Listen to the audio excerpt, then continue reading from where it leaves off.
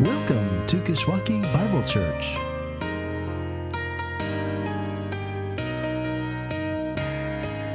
I encourage you to have those passages open in front of you that Philip read for us. Bit of a sword drill lately. We're not landed specifically so much in one passage in this Advent series, but we're kind of going in a lot of places. Hopefully the focus, though, is there, and you can see where we're going and where we're heading. Our goal is to, as they say, not lose the forest for the trees. Have you ever done that?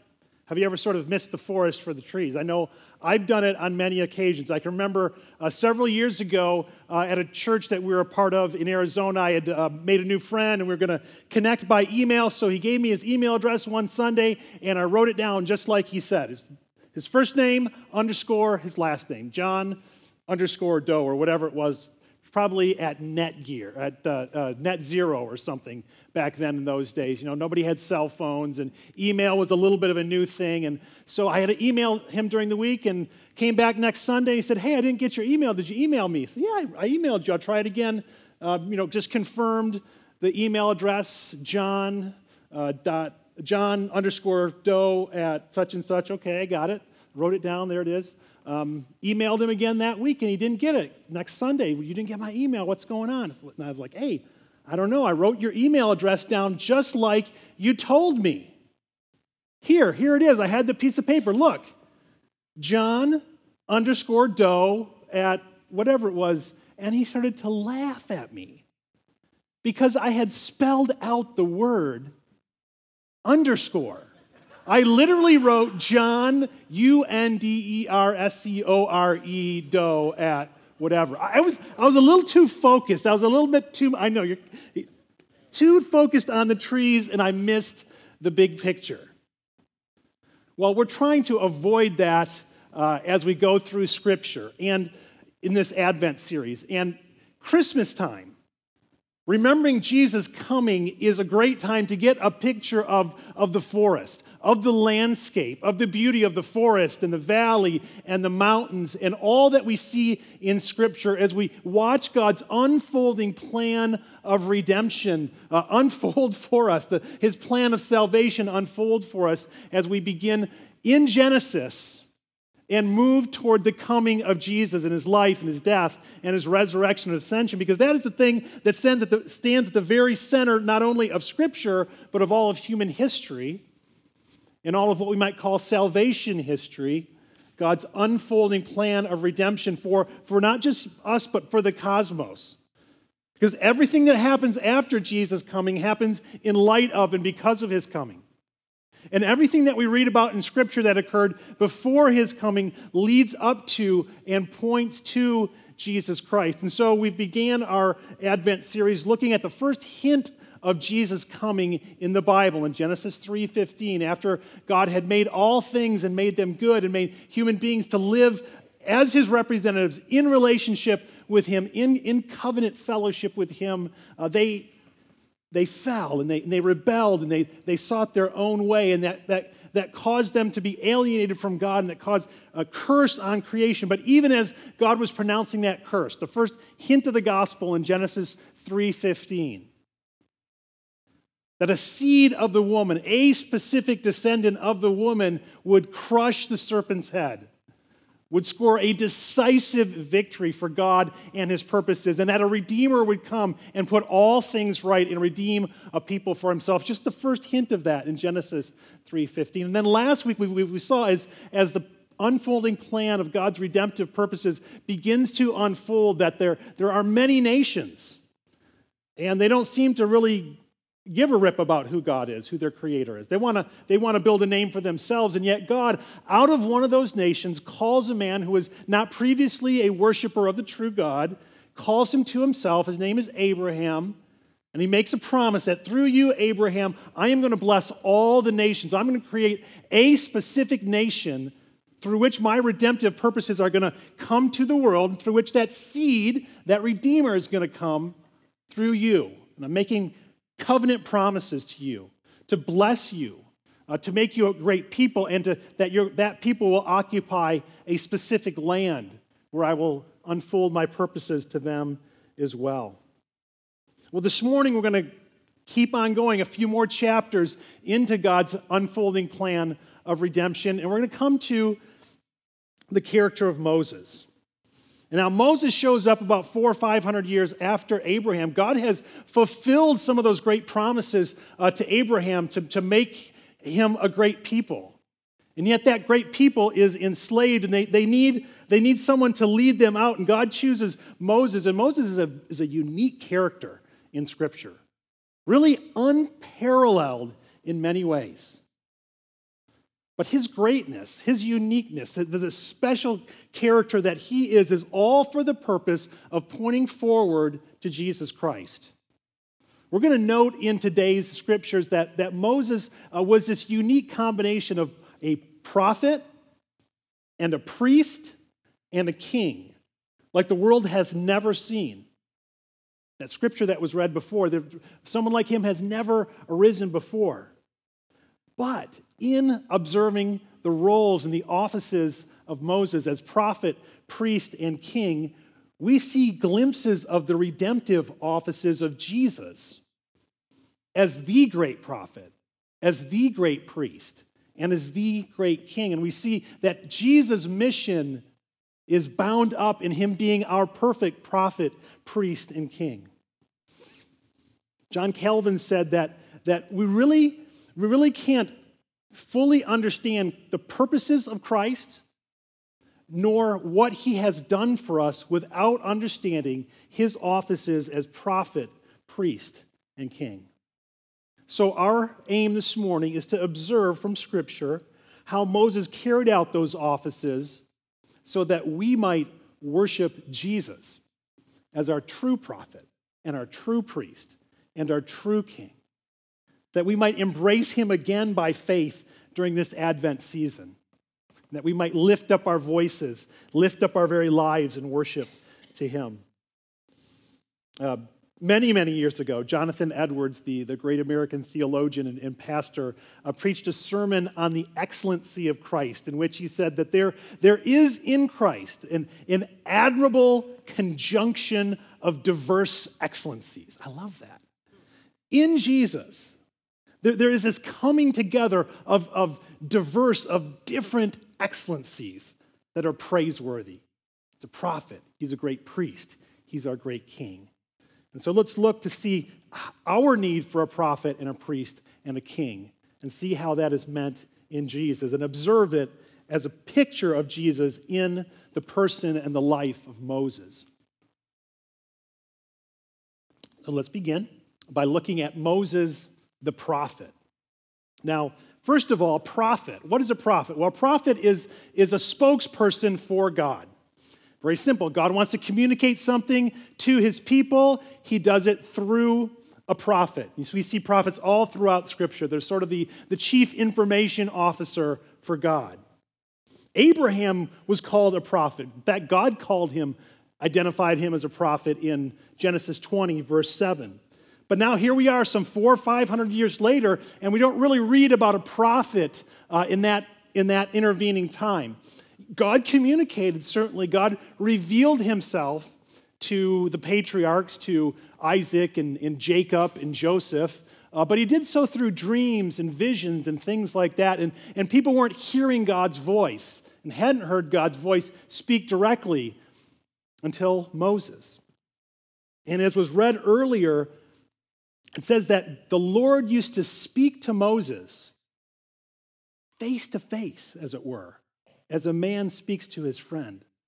Absolutely unique, unparalleled in God's revelation of himself. And we see that even though, you remember, Moses was a rather reluctant mouthpiece for God. Remember that whole burning bush incident? And he sees the bush is burning. He's out doing his shepherd thing, and yet it's not being consumed. He wants to figure out what's going on. He hears God's voice, hears the call of God, and God says, I'm going to send you to help set my people free and be my guy. And Moses is reluctant, and yet when he finally gets around doing it, he's a very powerful spokesman for God, a very powerful prophet. He's called to warn Pharaoh, probably the most powerful person on the planet at that time.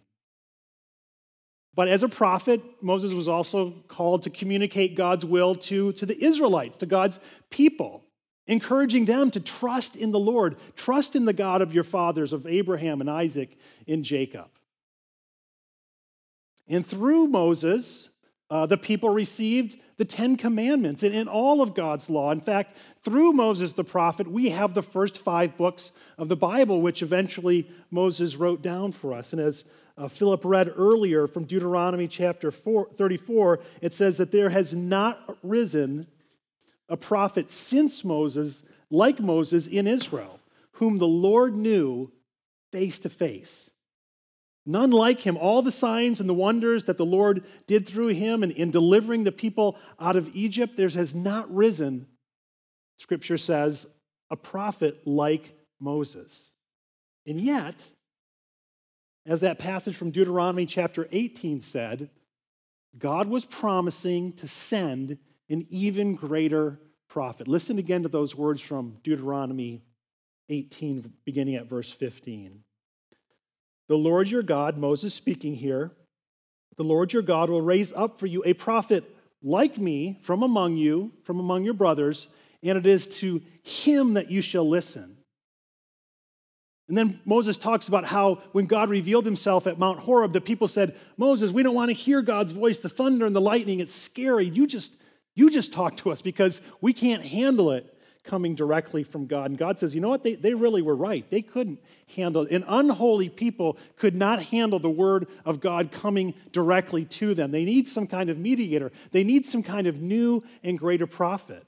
And God says, I will raise up for them a prophet like you, Moses, from among your brothers, and I will put my words directly in his mouth, and he shall speak to them all that I command him. Remember how God told the people of Israel as they're wandering through the wilderness, making their way to the promised land? Remember how God gave them manna to eat? And yet God said, don't miss the forest for the trees, folks. It's not about manna. Man doesn't live by bread alone, God said, but by every word that comes from the mouth of God. And so Moses' role as a prophet was to remind God's people that what ultimately sustains us is not bread or food, but every word, every communication from our God. And so in giving the people bread, manna, giving them the bread of life through God's word, Moses is a picture of who Jesus would be. Remember, Jesus said, I am the bread of life. Listen to when Jesus said that. Jesus is recorded in John chapter 6, beginning at verse 48. Jesus was talking to some folks who were big fans of Moses. Do you remember the Pharisees and the teachers of the law?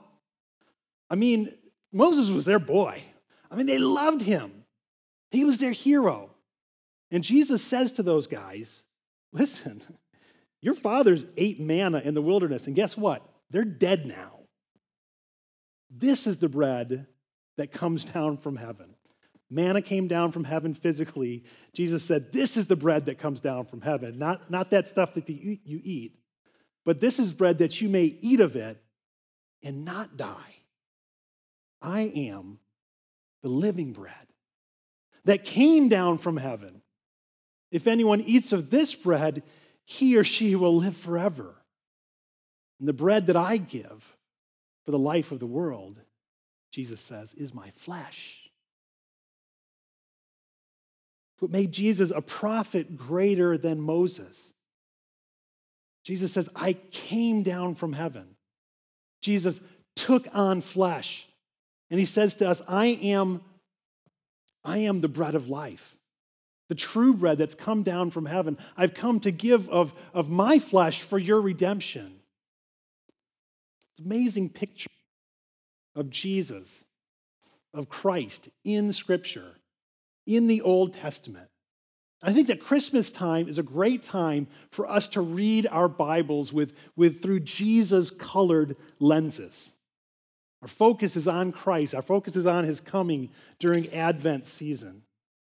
And there are not only so many scriptures in the Bible that directly predict Jesus coming, that he'd be born in Bethlehem, that he'd be from the tribe of Judah, all those specific prophecies, but there are also these wonderful pictures and images and what the book of Hebrews calls shadows. Think about what a shadow is. You see a person's shadow. I can see my shadow here. It tells you something about me. I have 2 arms and 2 legs and a head. You kind of get the picture. But when the reality comes, then the shadow is filled out. But there are shadows of Jesus. There are pictures and images of him in the Bible, and especially in the Old Testament as we move toward his coming in Advent, in the storyline of the Bible. Now, there are artificial ways of doing that. You can read the story of Noah and say, oh yeah, the ark was made out of wood, Jesus died on a cross of wood, look, there's a connection.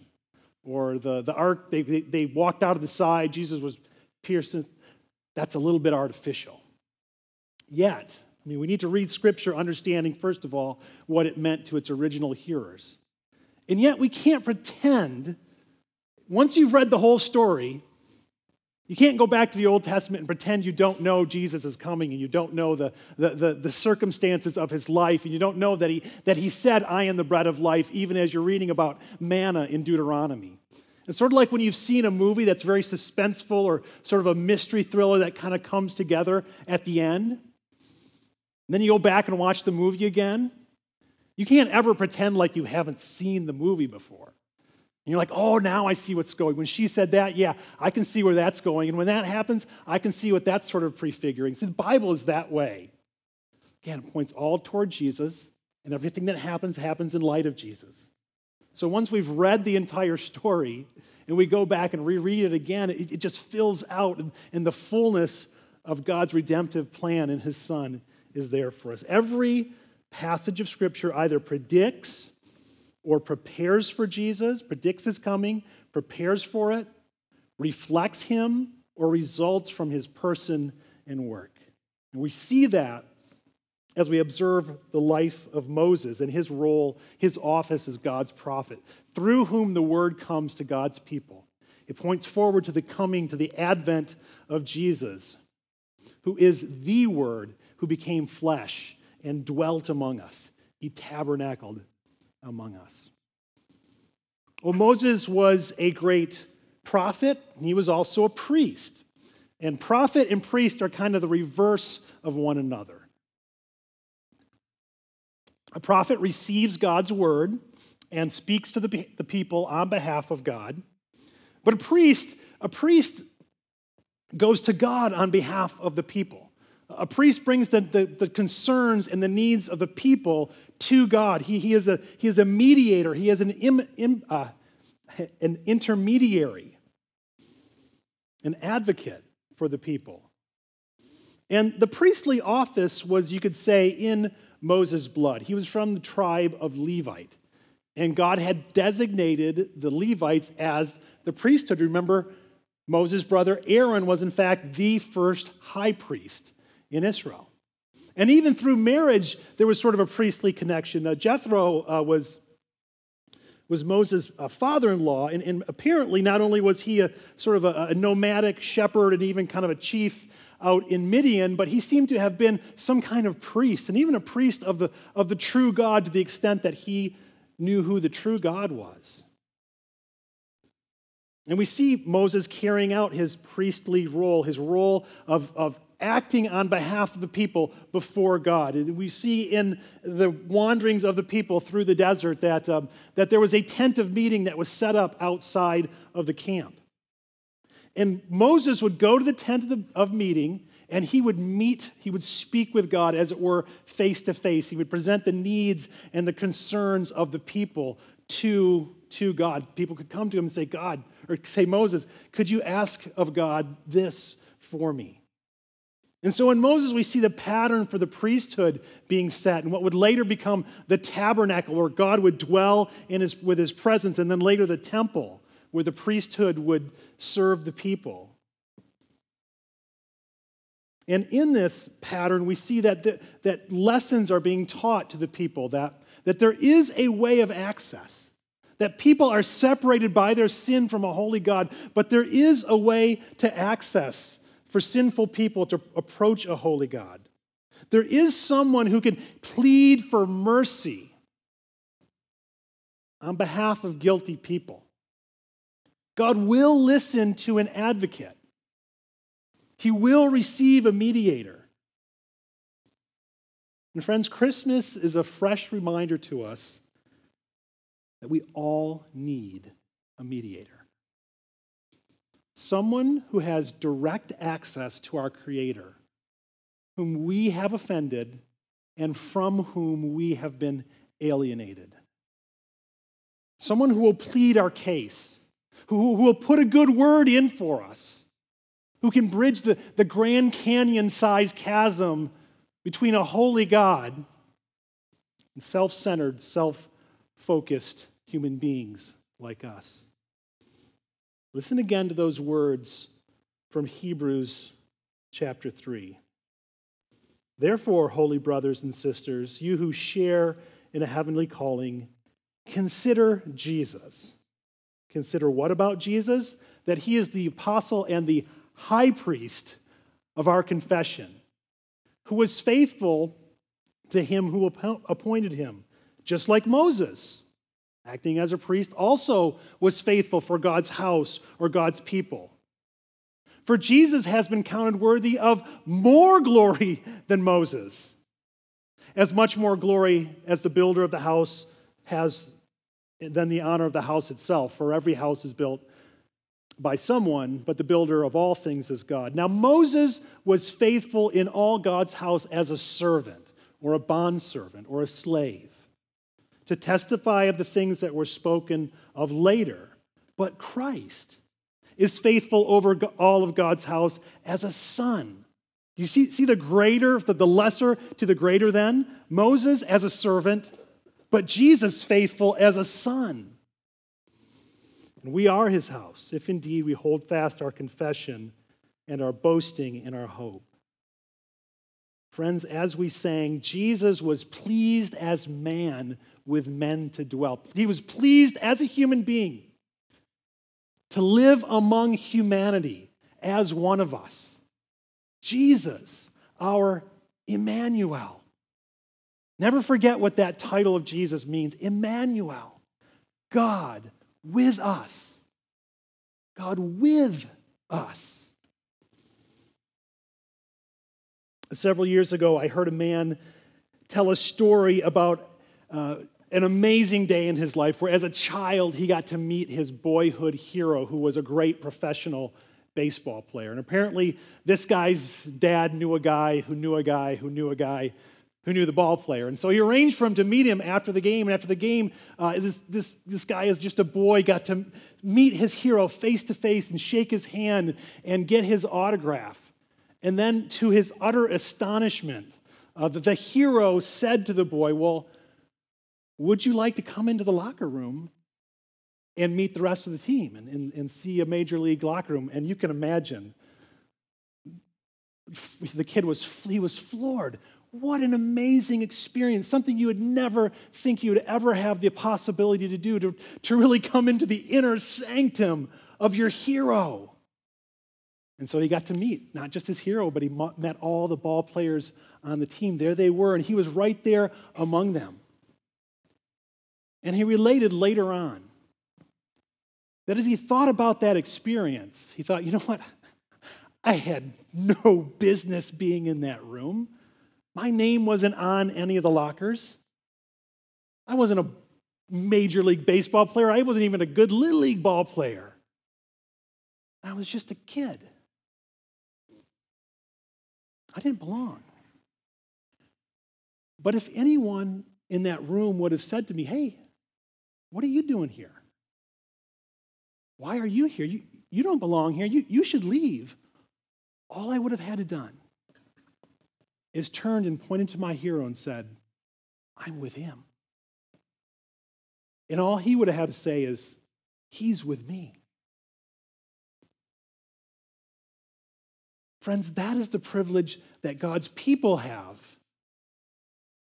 with our hero, Jesus Christ, who sits at the right hand of God the Father, making intercession and pleading our case. When we are in time of need, all we have to do is say to God the Father, I'm with him. I'm with my hero, Jesus. And Jesus will gladly say about all of his people, all who are trusting in him, he or she is with me. They're with me. Listen to how Paul describes this reality. This is a reality for all of God's children in Ephesians chapter 2. It says, God being rich in mercy, because of the great love with which he loved us, even while we were dead in our trespasses, he made us alive, here's the key, together with Christ. By grace you have been saved. Most beautiful words in all of Scripture. By grace you have been saved. Not of your effort. Gift of God. And you have been raised up with Jesus, and here it is. And you, believer, have been seated with Jesus in the heavenly places right now, so that in the coming ages he might show the immeasurable riches of his grace in kindness toward us who are in Christ, united to Jesus through faith. So Jesus truly is our Emmanuel. He is God with us, and we are with him, as it were, already in the heavenly places. Does that blow your mind?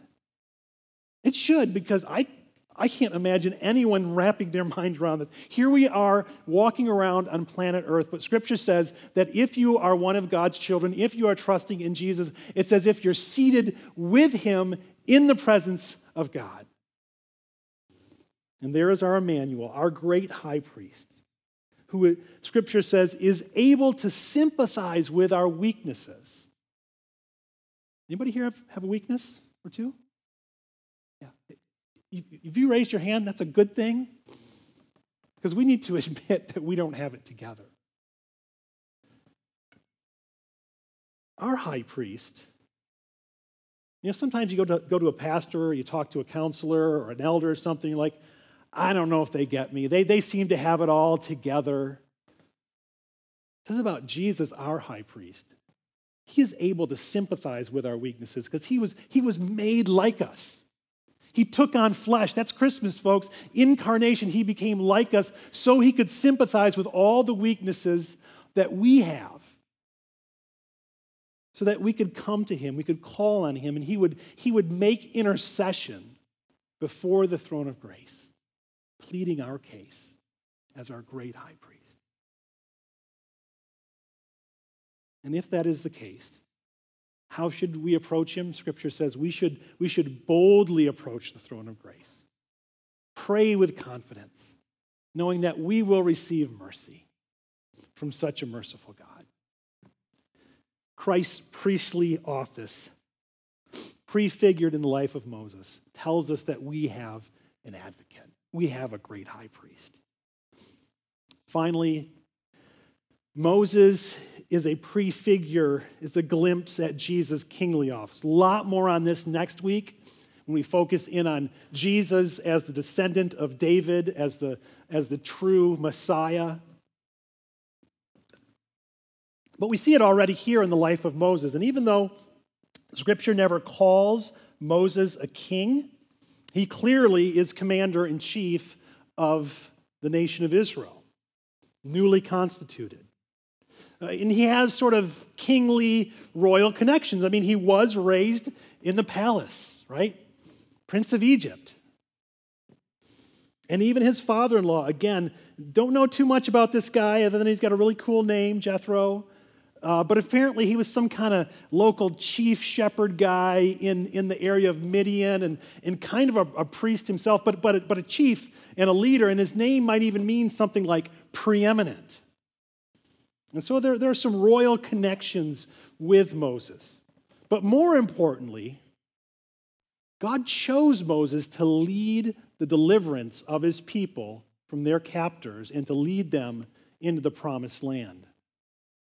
Remember again, God's covenant to Abraham was the specifics of Abraham, your descendants are going to become a great, numerous people, and they're going to occupy this particular land where I'm going to make them a great nation. Well, half of that has been fulfilled and keeps being fulfilled because the Israelites had grown populous during their time in Egypt. But the other half is far from being true because they're not in the promised land and they're in captivity. They are basically the slaves of the Egyptians. And the story of Moses begins early on with a failed attempt, if you remember, to lead the people.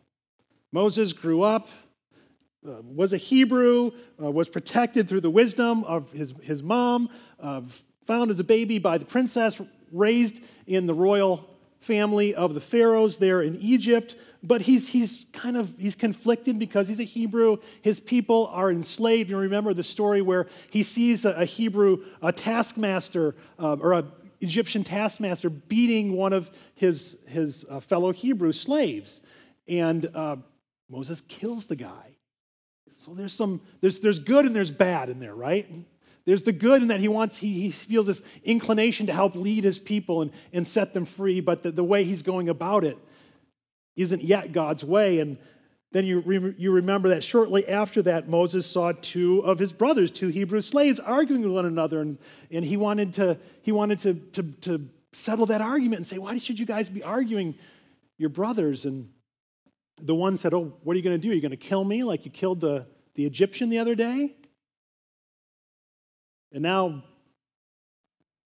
Moses is in trouble times two because, first of all, his fellow Israelites are not seeing him as the great leader that he thinks he's going to be.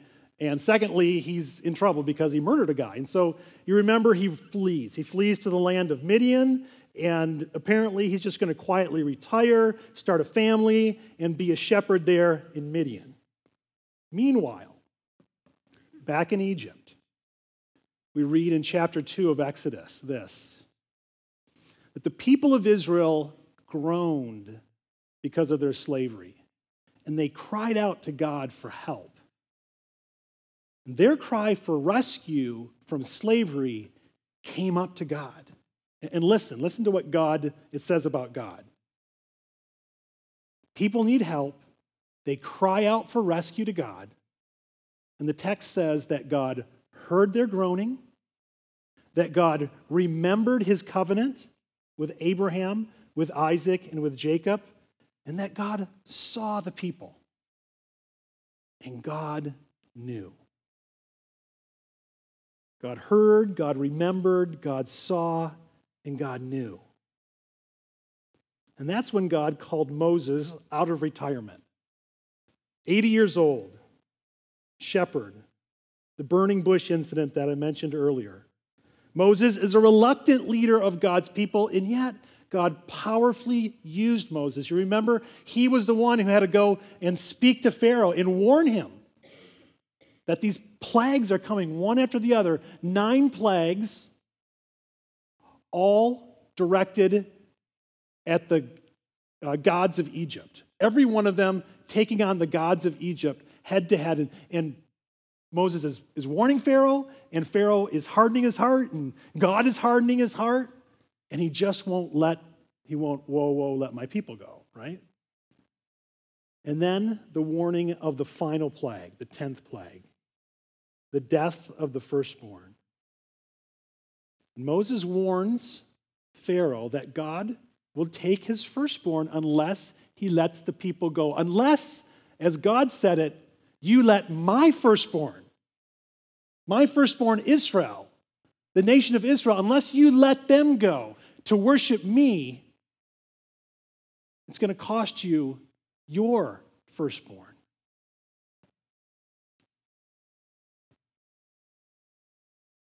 And yet, in the midst of great warning and judgment, God demonstrates great grace.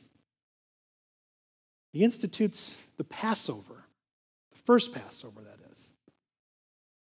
Because this is going to affect not just the Egyptians, but the Israelites as well. But they can be protected. Their firstborn can be protected at the cost of a lamb, if they're willing to shed the blood of a spotless, perfect lamb, paint that blood around their door as if to say, we are covered by the blood of the Lamb. It is the blood of the Lamb that will protect our home, that the blood of the Lamb that will protect us from death. Then God would indeed pass over that home. And there would indeed be deliverance for those who live there. And so God does. God delivers his people out of Egypt with a mighty arm or with a mighty hand and an outstretched arm through the leadership of Moses. And so Moses is forever known as the great liberator, the great deliverer, the model or ideal for leadership, sort of a George Washington of his country. And the Exodus, the exiting of the Israelites from slavery in Egypt with the crossing of the Red Sea and all of that becomes the great salvation event of the Old Testament story. The great salvation event until the arrival of the child born in Bethlehem. Who, it says, and who the wise men understood was born to be King of the Jews. And if you read the Gospels, Matthew, Mark, Luke, John, you'll see glimpses there that the writers portray Jesus as the new and greater Moses. Take the Sermon on the Mount, for example. Moses went up on a mountain to receive God's law, God's 10 commandments. Jesus went up on a mountain to make comment on those commandments and drill down deeper into the heart of the 10 commandments. You have heard it said, but I tell you. And then there's that incredible scene recorded in Luke chapter 9 as well as other places where Jesus is again on a mountain. He's with the inner circle of his disciples, Peter, James, and John, and two men, it says, appear to him, with him. Moses and Elijah, the law and the prophets. Moses and Elijah. And they're appearing there in glory on that mountain, and they're having a conversation with Jesus. And what would Moses be talking to Jesus about? Well, it says in Luke chapter 9, verse 31, that they appeared in glory and spoke with Jesus about his departure. Only the word there, it means departure, but the word there is literally about his exodus. Jesus is about to have his own exodus. He's going to exit this world. He's going to go back to the right hand of the Father. That's his exodus. He's leaving. But that won't happen until he goes to the cross, where he will create an exodus for all of God's people, for all of those who are bound in slavery to sin. Jesus, through his death, is going to accomplish a great exodus by being the Passover lamb. His blood shed, so that all who look to the blood of the perfect lamb will not taste death, but know eternal life. Jesus, the firstborn, is going to offer his life so that we can become, as it were, the royal children of God. Jesus' mission will be the new and greater exodus. He will lead his people. He will free them from their captors. He will liberate them from sin, because God hears the groaning of humanity. He remembers his promises to us. He has seen our suffering. He knows what to do.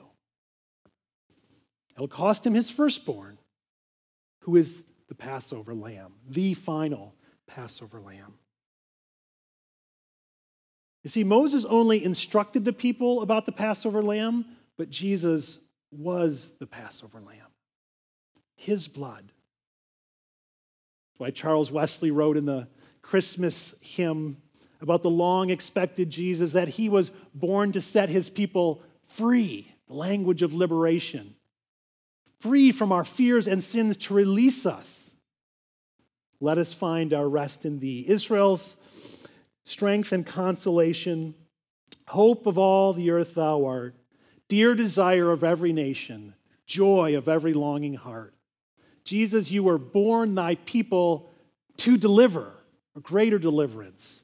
Born a child, yet a king, born to reign in us forever. Now, Lord, your gracious kingdom bring. You see, we keep coming back. We keep coming back to the cross. You know, we get to Christmas and we want to talk about mangers and stables and wise men and shepherds, but we can't ever do that without coming back to the purpose for which Jesus came. We can't talk about Christmas without coming back to the cross and the resurrection of Jesus. The Apostle John wrote in his gospel that the law was given through Moses. Moses was the great lawgiver, but it was given through Moses. Grace and truth came through Jesus Christ. You see, this is what makes Jesus greater than Moses.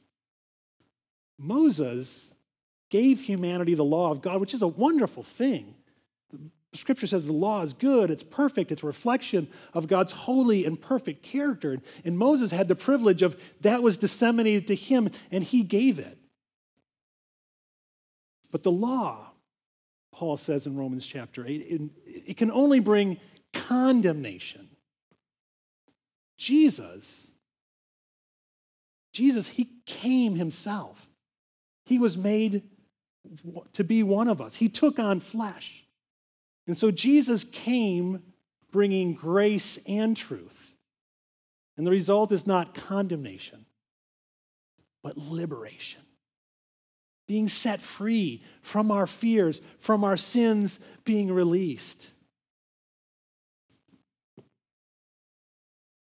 And that, friends, is the reason for our joy. It's the theme of our worship this morning. Released captives. You know what they do? They sing. They sing for joy. Listen to the song of Moses, recorded in Exodus 15. This is right after the people of Israel have been delivered by God, mighty hand, outstretched arm, free at last, on the other side of the Jordan. And they sing. This is the song of Moses. I will sing to the Lord. He has triumphed gloriously. The horse and the rider he has thrown into the sea. The Lord is my strength. The Lord is my song. He has become my salvation. This is my God. I will praise him. This is my Father's God. I will exalt him. Who is like you, O Lord, among the gods? Who is like you, majestic in holiness, awesome in doing wonders? That's the song of Moses when the people were delivered, crossed over the Red Sea. Fast forward to the book of Revelation. What is the song that God's redeemed people sing before him and before the Lamb? Revelation 15 says, and they sing the song of Moses, the servant of God, and the song of the Lamb. It's one and the same song. The song of Moses and the song of Jesus the Lamb. Great and amazing are your deeds, O Lord God the Almighty. Just and true are your ways, O King of the nations. Who will not fear you, O Lord, and glorify your name? For you alone are holy. All nations will come to you and worship you. For your righteous acts have been revealed. God is revealing to us his righteous acts in the person of Jesus. Moses was a great prophet, he was a great priest, he was a great king. But all of that points to the greater office that Jesus brings us, our true prophet, our true priest, our true king, whom we worship today with great joy. Amen. Amen. Let's pray. God, indeed great and amazing are your deeds. You are Lord God Almighty. Just and true are your ways. Lord, we join our hearts together to worship you today. Thank you for revealing more and more of your purposes through Jesus, our great Redeemer, the one who brings joy to the world, the one of whom heaven and nature sing. Amen.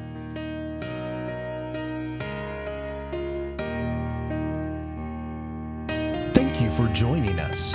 For more information about our church, please visit our church's website at kishbible.org. That's KISH Bible.org.